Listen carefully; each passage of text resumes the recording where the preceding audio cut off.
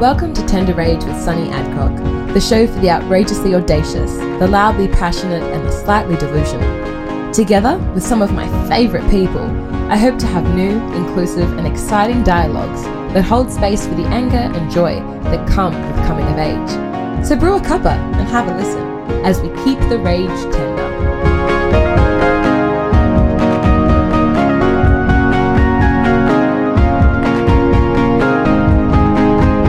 I would like to acknowledge the Gadigal people of the Eora Nation as the traditional custodians and knowledge keepers of the land and pay respects to elders past, present and emerging. I would also like to warn listeners that this episode contains references to racism, sexism, mental ill health, violence and police brutality.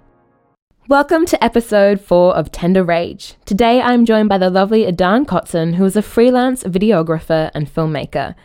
Adan and I met at uni and recently had to debate each other over whether or not Captain Marvel was a feminist movie. I was really curious to hear what his male perspective would be and was impressed with the way he dealt with issues of gender and power. Clearly, I had to invite him on the show. The following conversation was an exciting opportunity to discuss feminism and social power outside of my all-female echo chamber. Because we'll be talking about superhero films in depth, it goes without saying that there will be some spoilers. But I want to give a particular spoiler warning for the broader MCU films to date, especially the recent Disney Plus TV shows WandaVision and The Falcon and the Winter Soldier, as well as some DC properties like the 2019 Joker film. I'll also be upfront that during this conversation we'll be talking a lot in the heteronormative gender and sexuality binary, but we absolutely hope to unpack non-binary and trans issues in the media when we have a guest that can speak to that lived experience. Enjoy. Welcome, Adan. How's it going? Good, I'm good. How are you? I'm good. I'm excited to have you on. Yes, it's my pleasure to be here. Thank you. I am going to ask a fun would you rather question. Okay. I'm trying to put into practice. I want to get my guests to kind of become super familiar with our audience. So I want to do some fun little profile stuff. And at the end, I'm going to get you to switch it up and give a would you rather question for our next guest. So, would you rather be put in a maximum security prison with the hardest of the hardened criminals for a year or a relatively relaxed prison where Wall Street types are held but for 10 years? Interesting. I mean, I feel like 1 year is like probably the easier thing to pick just because it's less time. I mean, hardest of the hard criminals in prison, that doesn't necessarily mean that, you know, you're going to be beaten up or anything like that. I think just from a time perspective, I'd rather be in the 1 year prison. And I feel like you'd probably get exposed to some more interesting people with interesting stories. Versus 10 years with a bunch of white-collar criminals. You feel like you could deal with the hardest of the hardest at lunchtime?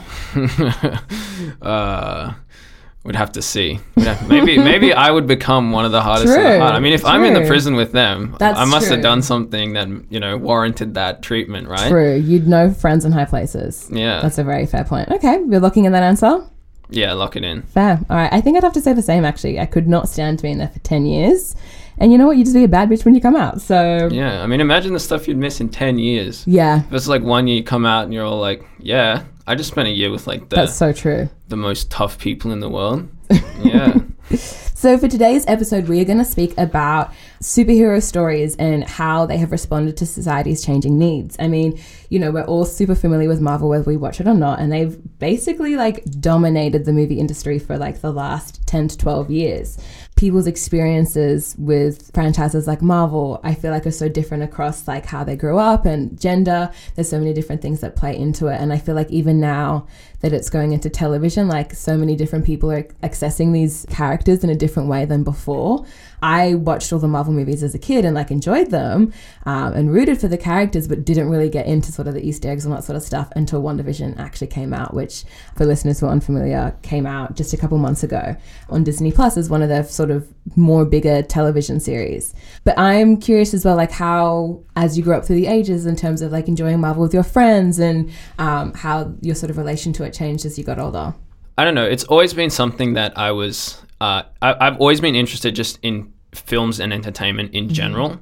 I can't say the same for my friends. Like, they were not always interested in the same sort of films. But if there was one thing that was always kind of a universal thing, it was, let's go see the latest Marvel film. Let's go. Because they just have this universally enjoyable quality. They're funny. There's spectacle to them. And they're just easy to enjoy. They're not particularly heavy when it comes to ideas and concepts. And, you go, you have a good laugh, you have a good time. And if you're a casual fan, you can still enjoy it. And if not, then there's plenty of elements for anyone. If you engage with the fandom on a deeper level and you want to have those discussions, you can. My interest has drifted in and out as time has gone. But, I've always admired how they've managed to keep it relevant and fresh too. Because you'd think after 10 plus years of releasing films that you'd run out of ideas and your stories would get stale and boring. But what I found is that they've actually become more interesting, and more of those unique ideas and characters and obscure elements from the comics have been pulled into these, the mainstream of their entertainment in their TV shows and in their latest films as well. And I think they've been more confident. They haven't had to adhere to these very formulaic stories that were kind of being told in the first phase of the Marvel Cinematic Universe, like, the Thors and the Captain Americas and these films they're fine. They're good films, but you can see that they follow a very specific sort of trajectory versus these kind of more unique films like Thor Ragnarok or Guardians of the Galaxy, which are still very derivative of things within the universe and outside of it, but they stand out within the context of Marvel. Definitely. Getting different directors and writers and perspectives on board has been really valuable to them, especially like going into television with WandaVision and The Falcon and the Winter Soldier, having more females behind the camera, more writers of color and different perspectives. And I think it's been interesting to see that the internet discourse has been really responsive to that, when I know for a long time we've been sort of told that like female superheroes don't sell, or certain perspectives or certain secondary characters don't really fly with audiences as much. And it's been really interesting to see the way that the internet has responded to that. It's kind of a risk in a sense of like giving us more time with the characters. It can really pay off and be super interesting because you get to know them so much better, but it can also sort of almost show off how one-dimensional characters are as well if you don't use that time well or wisely. We've just sort of finished The Falcon and the Winter Soldier. We had WandaVision. What was your viewing experience like, especially with the week-to-week format? Because I think that was really nice, instead of having the typical let's upload it, everybody binges it. Like cultivating that sort of anticipation and fan response online week to week, I think was really to the benefit of the show's reception.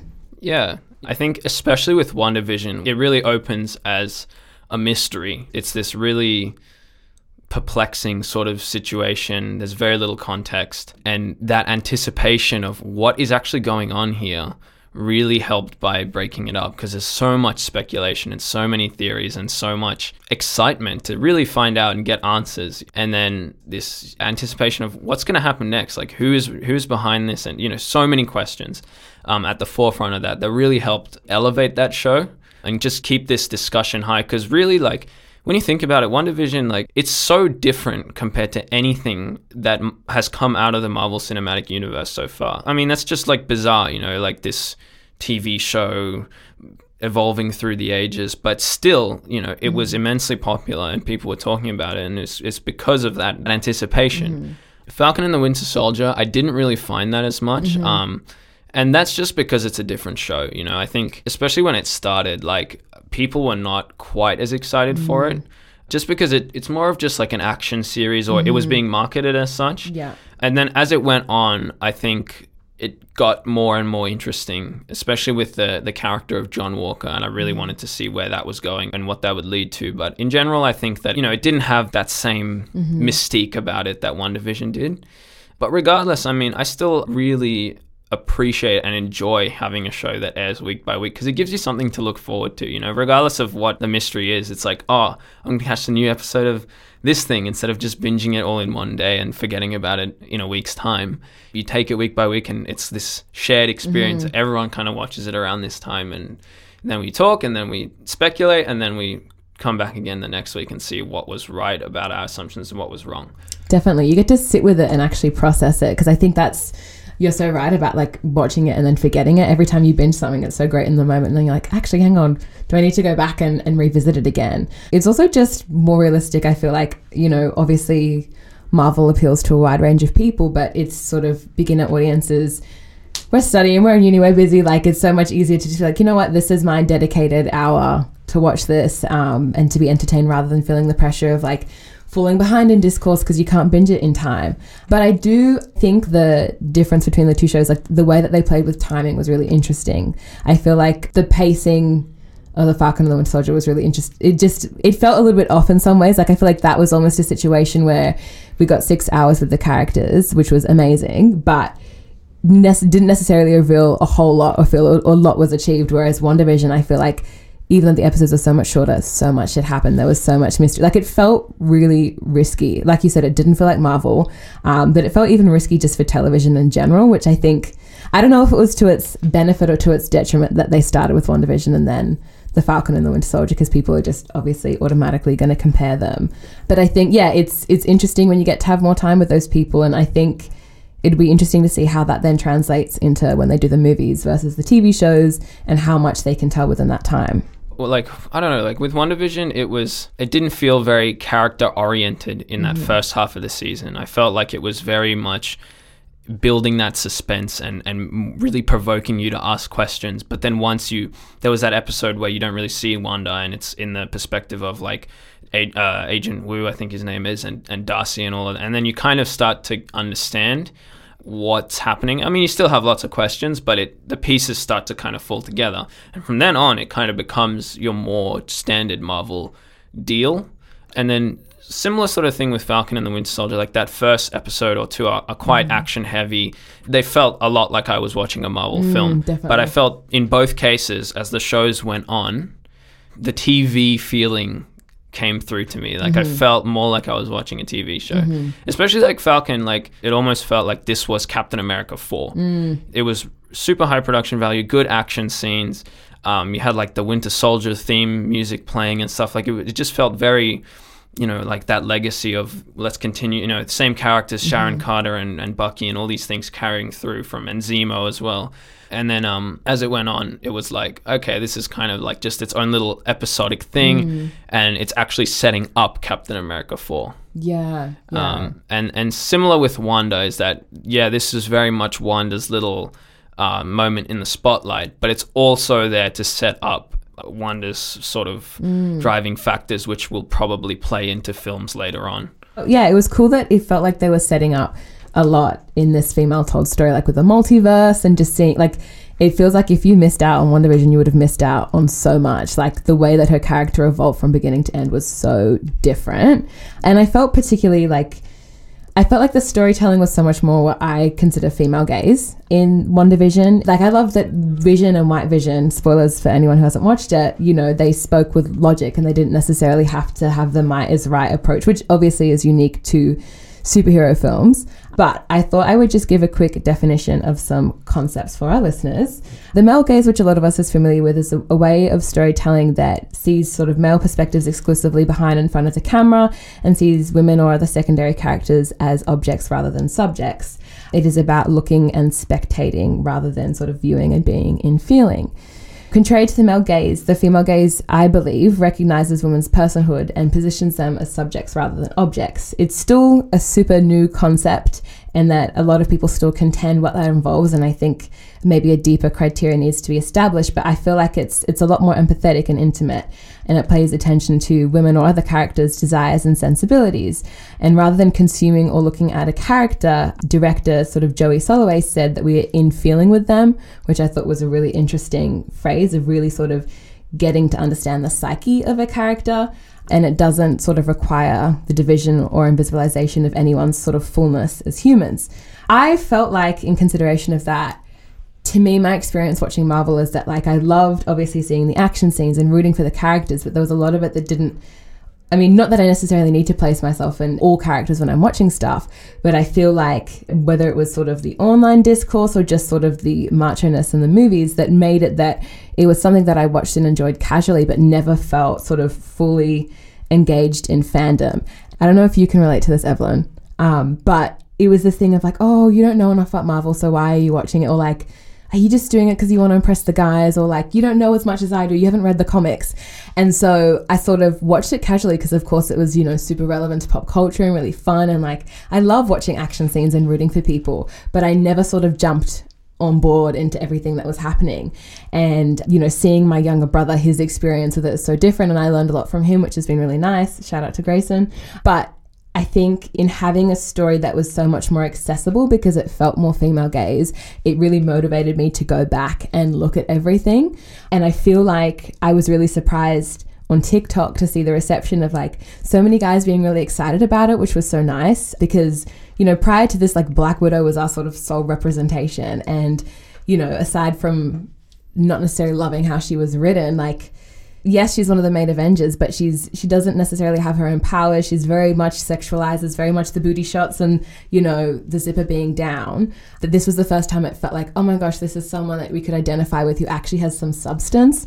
Not to disrespect Scarlett Johansson, but I'm interested, like, for example, we had a cool discussion about Black Widow and even just the writing, like how she's sort of used as this like ambiguous like love interest for different people. Like she has so much tension with so many of the male characters. And I was surprised that you also picked that up as well. So I'd be interested to hear your thoughts on that and how she differs from someone like Wanda. You're absolutely right. Like when she's first introduced, if I remember correctly, in Iron Man 2, she's kind of like almost like a threat to Pepper in a way. Like she's, you know, this like hot secretary or whatever it is. And then you find out later that she's a S.H.I.E.L.D. agent and all this stuff. So you've got a bit of tension between her and Tony. And then, you know, in Avengers, the first film, again, like she's just like that female character in the team. I just felt like they've just mishandled her character as they've gone on. Like they don't really know what to do with her. And then, you know, she was Steve's love interest for a little bit in the Falcon and Captain America, Winter Soldier. Yeah, Captain America and the Winter Soldier. Which, sorry, just there's a bit of a tangent, but isn't that what the Falcon and the Winter Soldier is now? Captain America and the Winter Soldier? Like, yep. I also have problems with the fact that Bucky doesn't get a name change, but... Oh, well, hopefully season 2 will be like Captain America and the White Wolf. Yeah, exactly. Yeah. But still, like, now there's two Marvel things, Captain America and the Winter Soldier. Maybe it's like Captain America, the Winter Soldier and the Winter Soldier. Oh, whatever. Just throws me off. Anyway, and then, especially in Avengers 2, I think that's where it was painfully obvious, where they just didn't know what, like... They, you know, they wrote her as a love interest for Bruce Banner, which I just thought was like just so, it felt really wrong to me. And these things in the Marvel universe, like they're usually all right, but that really stood out like a sore thumb. I just didn't buy it. And she was so, you know, you just had these really uncomfortable scenes, like the one where they're at the party and she's the bartender for some reason, and then I hate that scene so much. You know, it's terrible. And then he falls on top of her, and then later in the film when they're at Hawkeye's house and she's like begging him to have a shower with her, and it's just like it feels just so out of character and really just ew, like it just made me uncomfortable.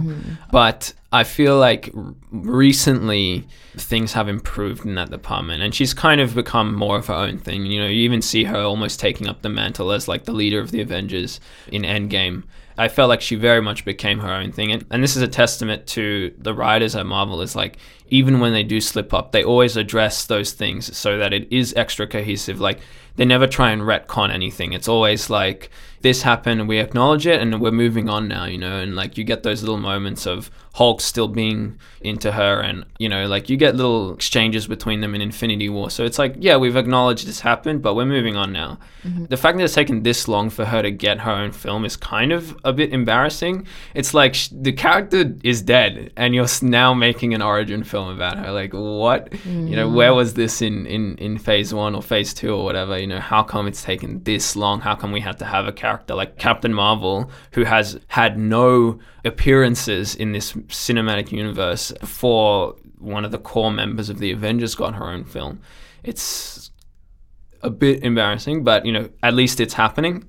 You know, I've always said, like, if they've got good stories to tell, then I'm all for it. Yeah, I think it's interesting that they killed her off sort of just as she was getting some more development. Like, I keep thinking about the fact that, you know, she's meant to be this really interesting and complex character.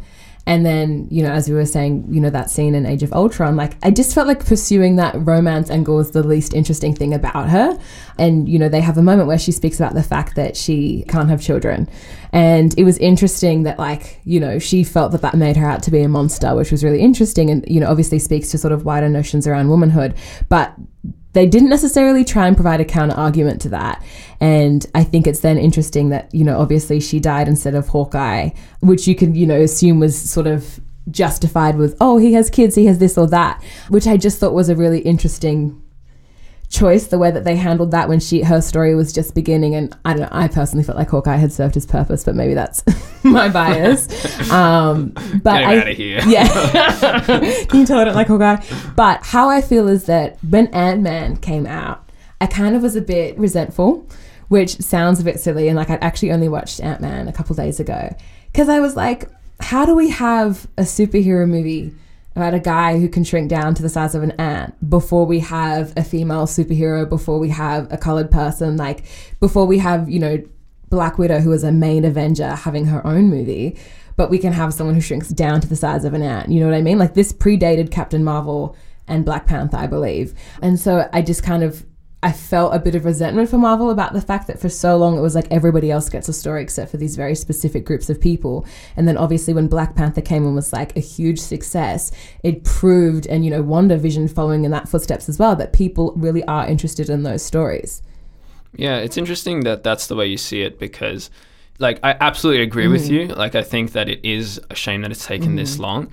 But in the same way, when you really think about it, just from a, you know, like even just a marketing perspective, like a really corporate, like if you try to put yourself in their shoes, like the reason that Black Widow hasn't got her own film yet is, to me, the same reason that Hawkeye hasn't got his own film. It's just, you know, she's like, yeah, a main part of the Avengers, but she doesn't have powers. She's kind of just there, and she's been established through these other sort of films, same as Hawkeye, you know, as a background character, and they're there to kind of support the team. Now it's gotten to a point where like it absolutely makes sense for her to have her own film and her own backstory, and in the same way that it now makes sense for Wanda to be a sort of leading member with her own big story, you know. Well, isn't that such an indictment on them that they didn't have a main character from the get-go that was female and or person of color who was important enough or powerful enough to be worthy of their film? Yeah, and so what did they have to do? True. They had to create this Captain Marvel character who's all of a sudden the most powerful character and can beat the bad guy, you know, instantly, and has no like flaws or whatever, and it's just like out of left field in this in the context of this universe, which has taken so much time to really build up these forces all around the world and all around the galaxy and culminate in this big thing. And all of a sudden there's just, well, this was here the whole time. Like, where was she when the Earth got invaded the other 10 times? You know, how come she's only rocked up now in Endgame? You know.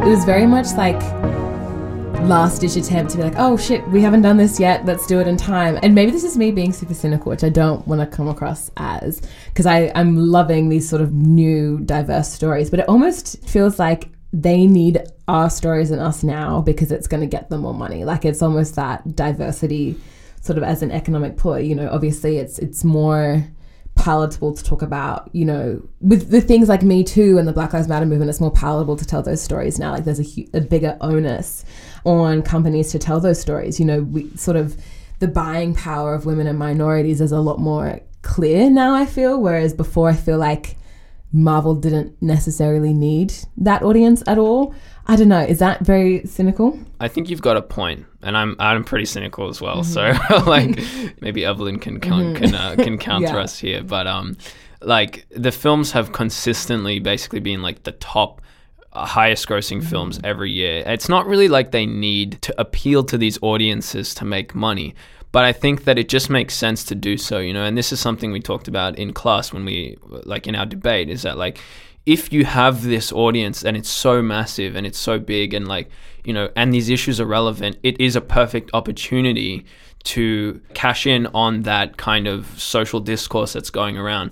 But also, like, that's the cynical side of it, but the kind of less cynical side is like, it's also the perfect opportunity to create a more broad understanding and awareness around those issues, because it's this such like a universal genre that if these people are going to be paying to watch it anyway, why not really try and say something through that. And I think I felt that really shone through in The Falcon and the Winter Soldier. WandaVision less so, but when I think about it, yes. But Falcon and the Winter Soldier, I thought really, really, very obviously went in with that, and in a very successful way, I thought.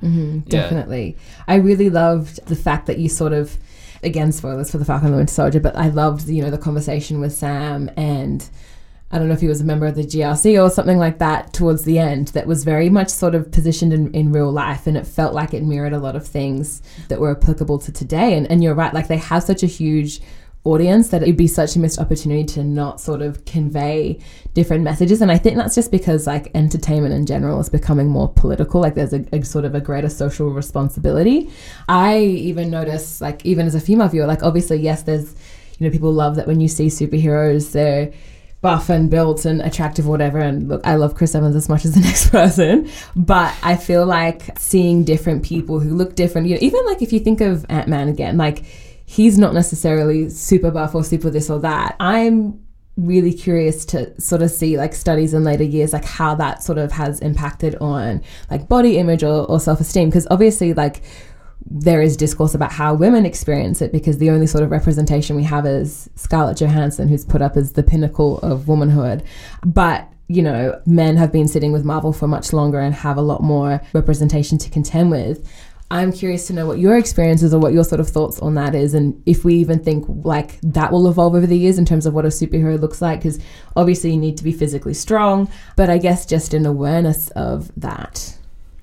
I'll answer that, and then I have a question for you. So I've always obviously looked at those people in an aspirational way, because obviously the Chris Evans and the Hugh Jackmans and the Chris Hemsworths are all these amazing looking human beings. But I find that there's, like I can separate myself from the fantasy that is these films. Like this is their job, right? Like they've got personal trainers, nutritionists, there's medical people helping them, they're on all sorts of steroids and all this stuff, and it's part of their job. A part of the budget is going to making these people look the way they do for their roles. Not to say that all of them are unnaturally have obtained that physique, but very few of them, I think, maintain it past the point of shooting. And, you hear stories like Henry Cavill on The Witcher, and the way he dehydrated himself for days leading up. And it's just like, it's impossible. Like, unless I was an actor of that high profile and I was in a film like that, it's unattainable to look like this perfect human being. And as you said, like, not all of them are these perfect people. Like you've got characters like Ant-Man or Doctor Strange who are not necessarily like conventionally attractive people. I don't know, like for me it's not super difficult to separate myself from that, but what I've found is that there's a lot of people who relate to it's almost like an attitude thing that I think people relate to a lot more, and people really enjoy the kind of snarky Tony Stark sort of attitude of being really dismissive and cracking jokes and being like a playboy and that sort of thing. And a lot of people, a number of people relate to the Joker as a character, as a comic book character. I want to hear your thoughts on that. Super, super concerning. I feel like experiences of social like alienation are really important to discuss, because I feel like that's not something that we talk about as a society. It's not normal if you don't have friends. It's normal to be single, but if you don't have friends or if you're perceived as weird, like that's still, there's a lot of stigma around that. But I feel like so much airtime given to people who sort of externalize their rage, they feel like they've been hard done in some way, and so rather than dealing with that or seeking justice, they take it out on innocent people, and obviously that's to sort of code them as a villain. But I just think I can't help but compare that to sort of the way that we police the responses of people from, I don't want to say legitimate marginalized communities, but from other marginalized communities, in the sense of, my mind goes back to the Black Lives Matter movement and sort of the whole discourse that erupted trying to legitimize whether or not rioting or protesting was a valid response to institutionalized, racism and police brutality, and how so many people are constantly trying to tell Black people, oh my gosh, peaceful protest is the only valid way to respond. But then you sort of have these movies where male violence and male rage is so unchallenged. There's not really a counter narrative provided, and I feel like that's and when I say male, I mean like a very specific hyper masculine identity, because obviously not everybody is like that. But I think there needs to be a balance between obviously showing these stories because they are entertaining and there's stuff to take away from them, but then also realizing like, because people don't watch this shit critically, like we need to be responsible in how we tell them. I would actually argue that characters like Tony Stark did far more damage than the Joker ever did. Interesting. In terms of incel culture. Because they're not trying to emulate the Joker. They're trying to emulate Tony Stark. When they want even their male characters who are just obviously coded as being abusive towards vulnerable people, they want them to be abusive in a way that might be fun to emulate. So there was a lot of discourse around Birds of Prey that a lot of the male characters to this particular group in the fandom weren't engaging, and they didn't really like them. They thought they were weak, and that was just because they were shown as thugs. They weren't shown as cool or something that would be fun to emulate. So people emulating particularly Phase 1 Tony Stark, I think would be far more scary than the people who are trying to emulate Joker, who actually tried to talk about things a little bit more critically than Iron Man 1 ever did. Yeah, definitely. Like, a very important part of Tony's journey from his first series of films is like overcoming that arrogance and becoming more selfless, you know, to the point where he literally sacrificed, and spoilers for Endgame, right? If you haven't seen it, at this point, it's kind of a lost cause. But, you know, he literally sacrifices himself to save the world, which is pretty out of character for Tony Stark in those first couple of appearances of his. And he asked Pepper's permission to do so. Exactly, yeah. But it's definitely done an amount of harm because at the end of the day, Tony's still the hero, right? The Joker has never really been the hero of the story. Even though in the latest film he is the protagonist, it's much easier to identify him as the villain, but it's like a sympathetic one. And it's strange because I don't know what you think about this, but a lot of those people who he finds himself rejected by or confronted with tends to be like people of color. I don't know if you've noticed that. Like there's a lot of people of color in those films. But yeah, I'm interested to hear what you think, because I feel like there's some racial commentary in there, but I'm not really sure what it is. Yeah, it was weird. It was set in the 80s or something? Yeah. The time in which it was set, there was such a huge narrative of sort of New York being this bustling place of crime, and a lot of people at the time tried to pin it exclusively on like the sort of like overpopulation of black communities as well, which is really interesting. And so I think it was an interesting choice to sort of, like you said, have a lot of the not villains, a lot of the aggressors be people from that community as well.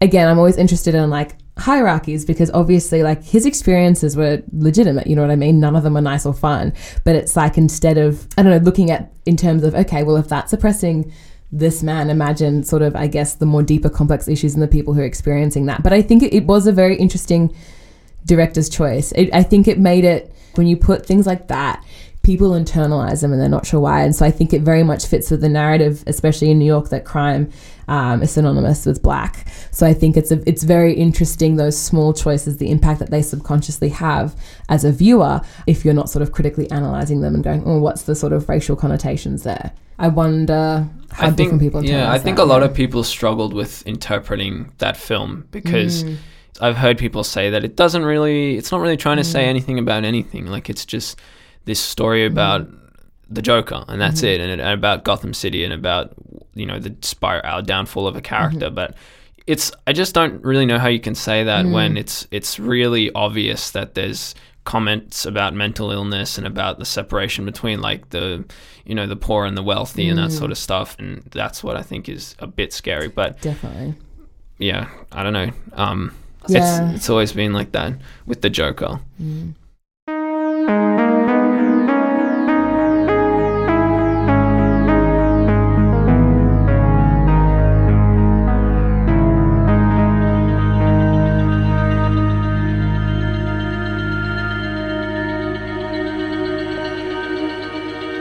We give a lot of airtime to people who feel like they have lost something because they see other white guys, for example, with power, and they don't have it, and so they feel sort of marginalized in that way and take it out on other people, as opposed to sort of the airtime we give to people who sort of never had power, if that makes sense. Like, it's such a different response. I feel like people who never had power or had more institutionalized marginalization it's so much more about community building and lifting people up, and it's a much more policed response, I think. Whereas people who see, actually, I can have access to this power, but I don't, and that pisses me off. I'm really fascinated by that and how differently the responses are to that from audiences than, I guess, if it was other more marginalized communities. Does that make sense? I think so. And I think I kind of understand, like, we see this sort of stuff coming out of the States, and especially in the last year. And it's not impossible to understand these people, because in a way they feel like they should be entitled to these like amazing wealthy lifestyles and, you know, power and things that other people who look like them have and who they've been watching on TV have. And that here you are and you're this poor, or, you know, you haven't had this success in your life, and you can't really get up and complain about it because you're a white guy. And it's like, well, what's the next step? You know, it's violence and anger and stuff like that. I always think about this quote from a book called Salt by Nayyirah Waheed, and she said, if we wanted to, people of colour could burn the world down for what we have experienced, are experiencing, but we don't. How stunningly beautiful that our sacred respect for the earth, for life, is deeper than our rage. For me, it just hits so many punches, because you never see those people being the aggressors. You know, we don't have a Joker film, at least that I know of, that is, you know, someone from that community who sort of, we would completely understand where they're coming from. It's so much of the time it's people who feel disempowered because they actually should have access to that power systemically, but they don't. Obviously that is a valid experience in itself, but I just think I don't know, that quote sits with me, so I don't know if it resonates with anybody else. Yeah, I mean, like, when you think about not so much the Joker, because I guess the Joker's always been like a, you know, he's a white guy, like, you know, but another example I can think of is maybe like Killmonger from Black Panther, you know, someone who is part of that more marginalized community, and that's really what drives him. And what is kind of beautiful about that film is that, you know, it's very easy to see where he's coming from. He really has a point, and by the end of the film, he's really changed the protagonist, and he changes the protagonist's approach to, you know, his attitudes towards the world and his view of the world. But it's the approach that's different, right? Because obviously Killmonger employs like the violence and the anarchy and that sort of the, you know, the war and stuff, whereas T'Challa's more diplomatic and, you know, working with other people and nations and things, and that's what we see by the end of the film. And he set up an embassy in his in the old neighborhood of where Killmonger grew up.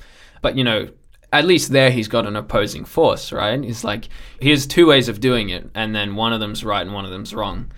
You don't really get that in Joker, you know? I mean, you get it in like The Dark Knight, for example, where you've got Batman and the Joker and that dichotomy, and usually you have that. You just didn't have that in this latest film, but it ended up being more of a character study, and the ambiguity of it, I think, is what makes it more volatile as a film, whereas Black Panther, The Dark Knight, whatever, it's just a bit more clear cut, and it's saying like, we get you, but we don't agree with how you're going about this, you know?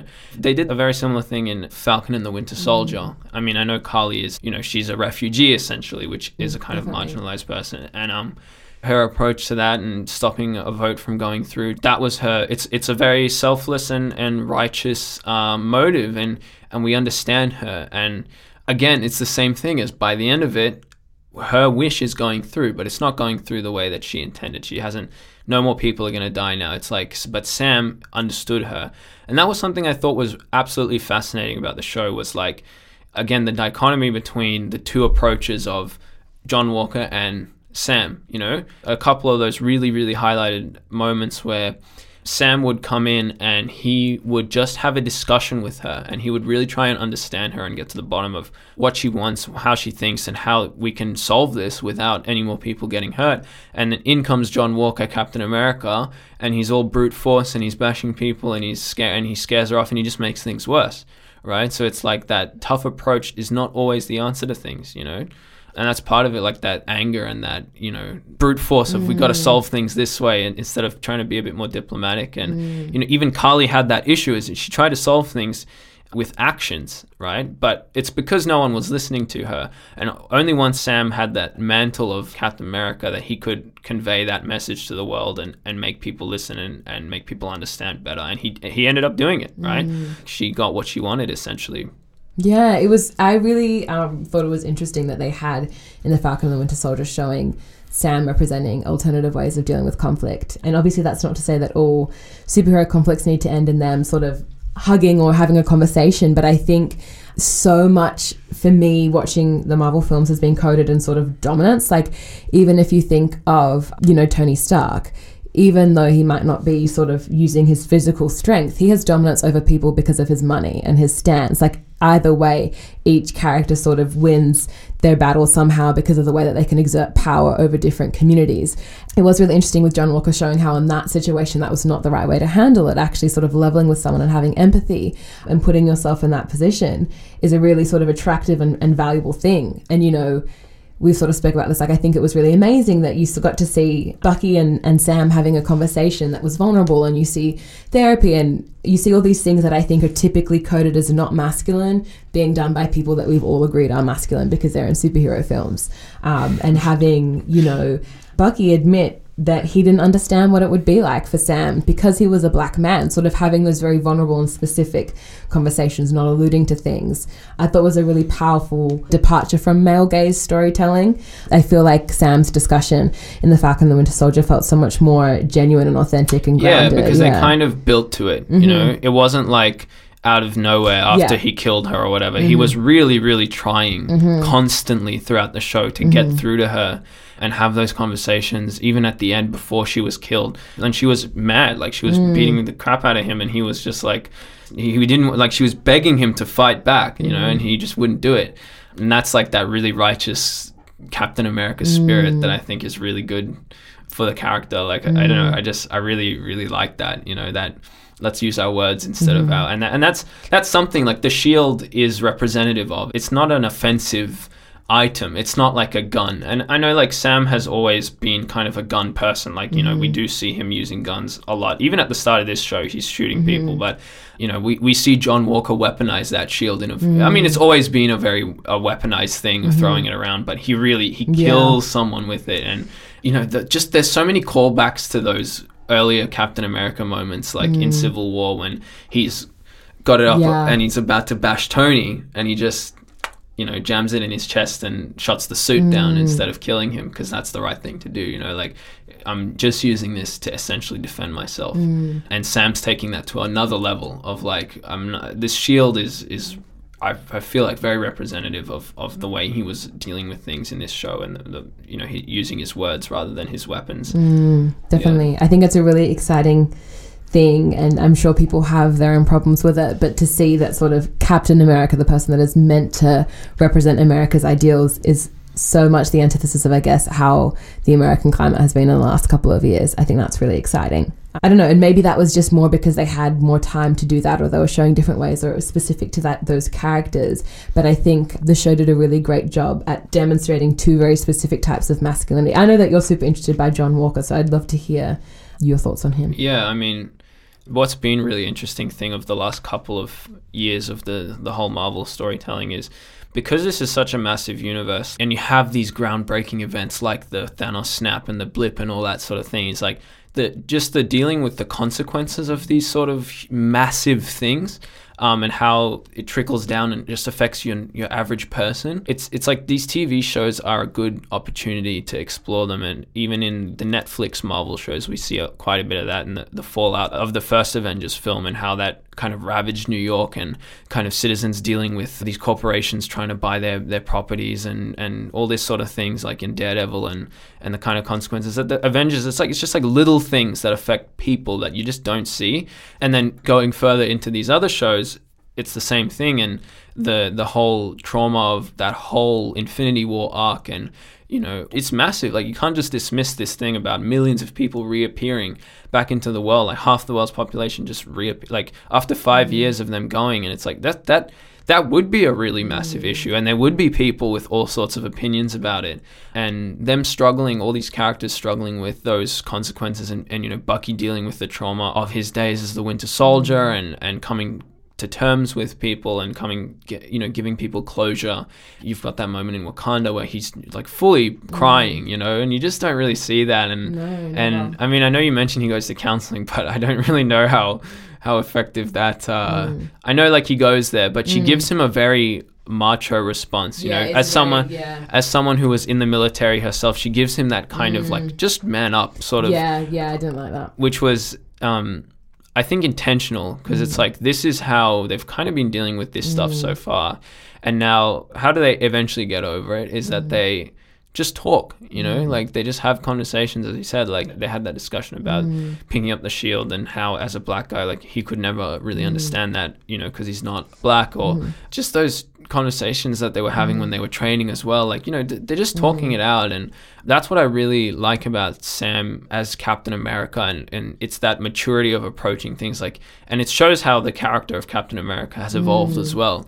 It used to be like American values, brute force, and we crush the enemy, and World War II and all this stuff, and then Steve Rogers is like the perfect guy because he's so righteous and he believes in the right things and he wants to help people, and he's, you know, all of these amazing traits. And but it's evolved now, and we're kind of at a point where it's less brute force and it's more diplomacy. And, you know, I think Sam, if I remember correctly, his background is as some sort of counselor or something like that, and seeing him, it just feels right as his character.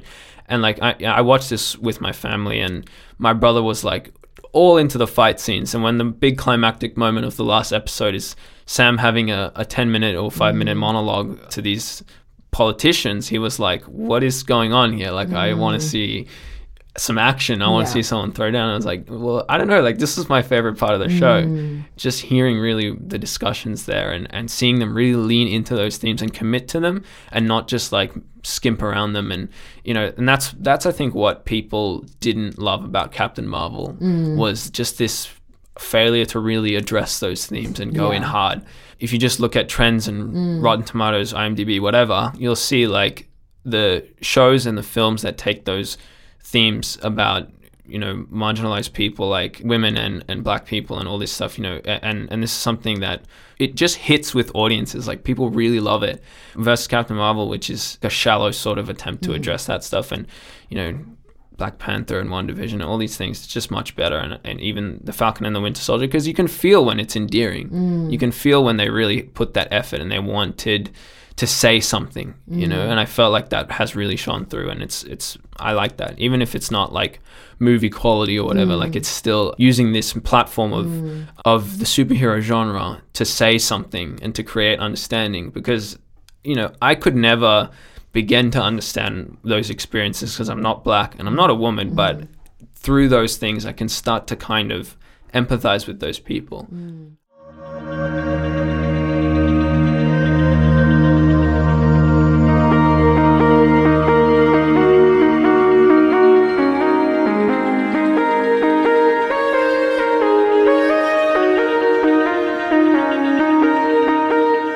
I don't envy filmmakers because I think it's a really tricky one, especially because like I feel like you almost can't win, in the sense of, you know, if we're sort of told in a way, don't represent people who you're not a part of their community, but then also people who sort of throw in casual diversity in a way that feels tokenistic also get criticized. And so I love seeing own voice stories because I just think like people's perspectives are so I just think it's so hard to tell a story outside of your own perspective, but I also think we should be able to do that, because otherwise we end up in a position where if we can only tell our own stories, well then we can't criticize every white straight male for only writing about white straight males. So it's I don't know how you get around that.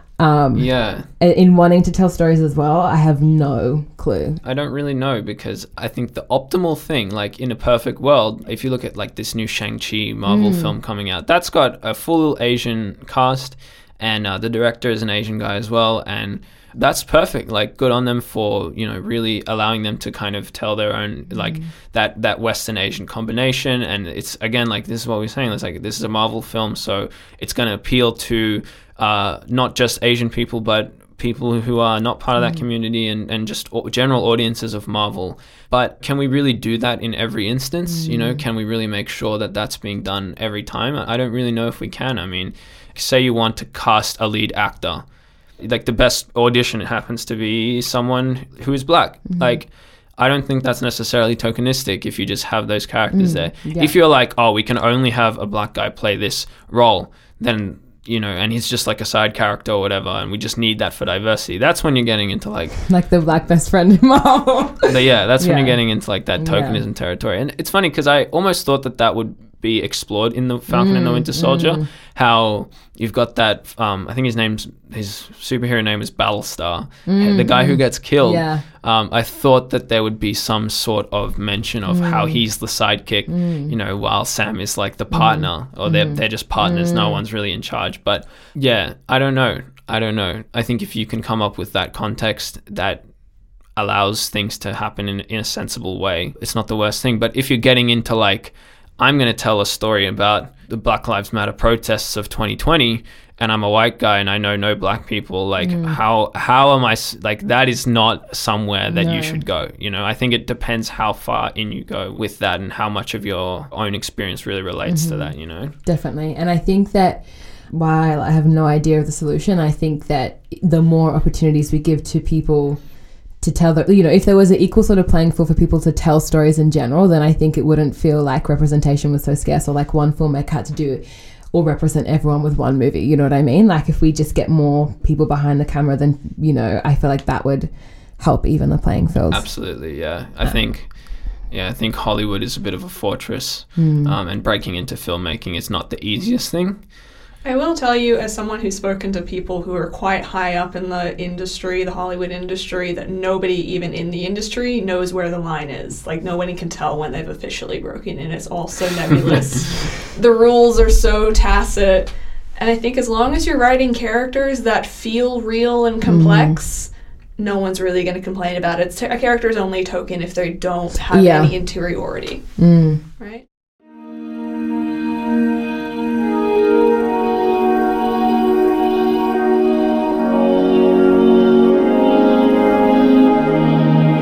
Seeing as we introduced this episode with a Would You Rather question, I would love for you to leave one for our next guest to answer. All right, so my question is, in the context of today's episode, would you rather have been snapped out of existence for 5 years and then brought back in the blip? Or would you have rather just lived throughout those 5 years with half of the world's population gone? Boom. Have fun with that, next guest. You've been listening to Tender Rage with Sunny Adcock, featuring guest Adan Kotson as we unpack the social power on display in modern superhero media. Follow him at IKAnimatics on Instagram. For more content, follow us on @TenderRagePodcast on Instagram. Tender Rage is an original production written and directed by yours truly, Sunny Adcock, co-produced and edited by Evelyn Dubose, who also did the music you're listening to right now. Thank you so much for tuning into this space. Get keen for more exciting episodes coming your way.